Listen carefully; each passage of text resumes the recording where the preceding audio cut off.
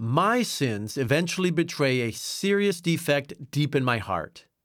When we look back at all the sins we've committed along the way the past few weeks or months, we may have reason to worry. Sometimes you may feel in your heart of hearts, what's wrong with me? Or, perhaps better put, why am I so self-inclined and so God-averse? Why am I so apt to choose my will, my way, my time, instead of choosing God's will, God's way, God's timing?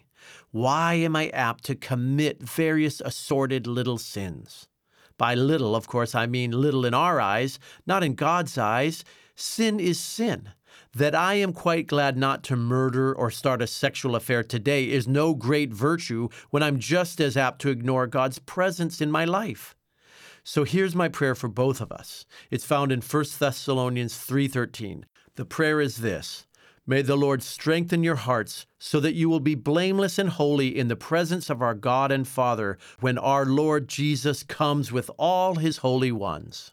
What a wonderful prayer of blessing. Again, you'll find it in 1 Thessalonians 3:13. Read it on your own and pray it back to the Lord. Then thank him for giving you such a great hope. This is Andrew Palau.